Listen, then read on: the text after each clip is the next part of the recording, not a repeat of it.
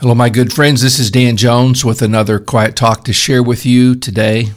Many years ago, I memorized Psalm 63. O God, thou art my God. Early will I seek thee. My soul thirsteth for thee. My flesh longeth for thee in a dry and thirsty land where no water is, to see thy power and thy glory, so as I have seen thee in the sanctuary. By the way, I was brought up on the King James Version, and the scriptures I've memorized have mostly been in that translation. Today I'm struck by that first line, O God, you are my God. It's one thing to say there is a God, that God made the world, etc. It's another thing to say that this God is my God. Many people believe in God, perhaps, but not as many can say with David, He is my God. One morning a few days ago, I was in the kitchen, still a bit groggy. I just began to talk to God, to ask for His blessing and help for the day, to try to yield myself to Him and walk in His ways and not the ways of the flesh. We are all drawn so much to living for ourselves, doing what pleases us. I knew God was my God, and I wanted to be His as well. When David wrote Psalm 63, he was on the run, hiding in caves from those who sought to kill him. He cried out to God for help in these times, but in this psalm, he just expresses his desire for God and for His manifest presence. We call on God when we're in trouble. Even people who seldom give God any thought do this. It's funny that when the crisis comes, when life itself is in jeopardy, we don't look to the things that we have built our lives around, but we suddenly get religion, so to speak, and call on the name of God. I don't want to be like that. I want to call on God at all times, not just when I'm in trouble. I want to be able to say with David, you are my God. But there are times when we don't feel it. There are times in our lives when we don't feel very spiritual. We may even wonder if we are really Christians. Do you ever feel that way? I do. I think to myself, I am such a sinner. How could God love me? In those moments, can I say, God, you are my God? The answer is yes. Have you ever been through a time when everything turned against you and some people you thought were your loyal friends turned away from you? I have. That's not a pleasant thing. If you're in a situation in life when you desperately need the love and support of your close friends and you find that they have forsaken you, well, that's a terrible thing to go through. It's hard to be alone in trouble. But if you have God, if you can say, oh God, you are my God, then you will never be alone. Even when you fail miserably, God will not forsake you. In Psalm 31, David writes, because of all my adversaries, I have become a reproach, especially to my neighbors, and an object of dread to my acquaintances. Those who see me in the street flee from me. I have been forgotten like one who is dead. I have become like a broken vessel.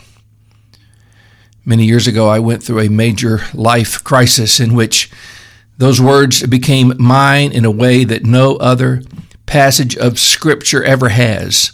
I had failed, and those who promised to stick by me did not. They let me down. I became an object of dread to my acquaintances. I felt forgotten like a dead man, and certainly felt like that I was like a broken vessel. But during that time, Jesus was more real to me than He had ever been in my life. That psalm goes on. Oh, how abundant is your goodness, which you have stored up for those who fear you, and worked for those who take refuge in you in the sight of the children of mankind. In the cover of your presence, you hide them from the plots of men. You store them in your shelter from the strife of tongues. Blessed be the Lord, for He has wondrously shown His steadfast love to me. The Lord's faithfulness to you is not based on your good behavior. It is based on His own promise, backed up by His never-changing character. God was a rock to David, and He is a rock to you. He is the one to whom you can flee in times of trouble. The devil would say to you, you have sinned too much. God will not be with you anymore. You're just not worthy of His love and care. When you hear those words in your spirit, respond with this promise of God from Jeremiah 31. I have loved you with an everlasting love. Therefore, I have continued my faithfulness to you. And from Lamentations chapter 3, the steadfast love of the Lord never ceases. His mercies never come to an end. They are new every morning. Great is your faithfulness. The Lord is my portion, says my soul. Therefore I will hope in Him. His mercies never come to an end. If there is a refrain that is repeated over and over in the Bible, it is this: His mercy endures forever. Mercy. What a great word. Mercy is when God withholds the punishment from you that your sins deserve. Mercy is basic to God's divine nature. When I was a boy, I felt that God was constantly watching for an opportunity to punish me.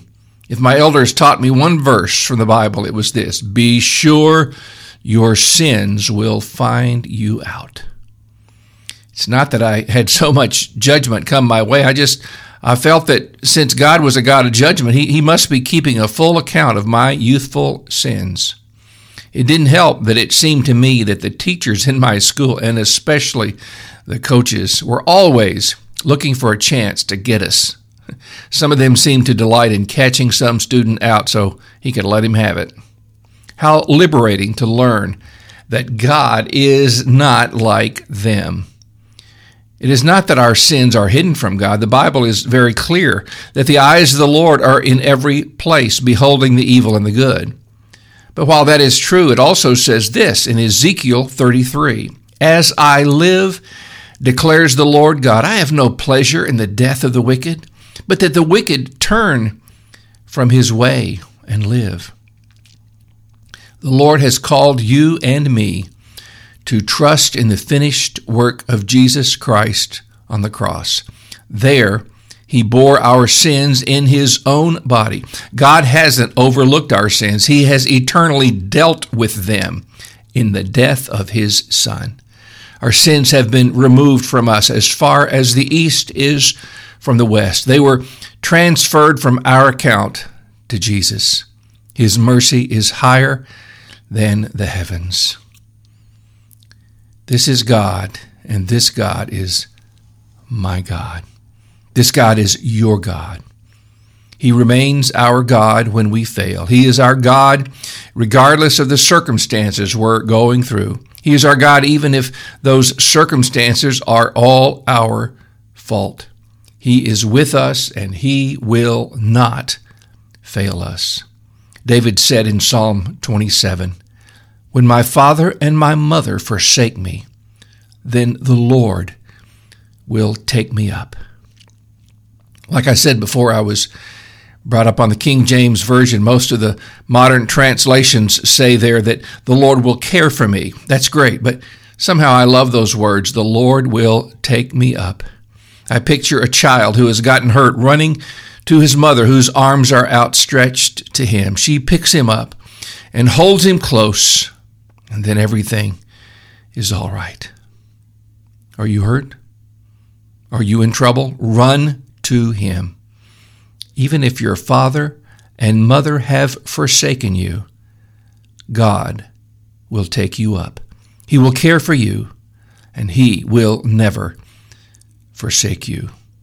In every situation, you can say, oh God, you are my God. Heavenly Father, thank you that you are my God. Thank you that you have loved us with an everlasting love. Thank you that you have taken all of our sins and laid them on your Son. He has borne them in his own body on the cross so that we, being dead to sin, might live to righteousness, by whose stripes we are healed. Heal those listening today, those who are hurting, those who maybe feel estranged from you because of the devil's condemnation.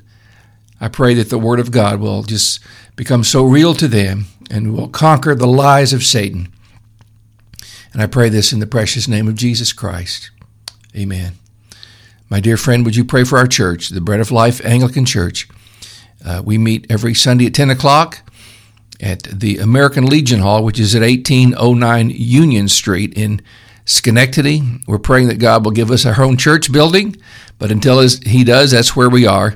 And if you're in that area, if you don't have a church home, we would love to meet you. 1809 Union Street, 10 o'clock on Sunday morning. As always, you can reach me by email at father.danjones@outlook.com. May God richly bless you.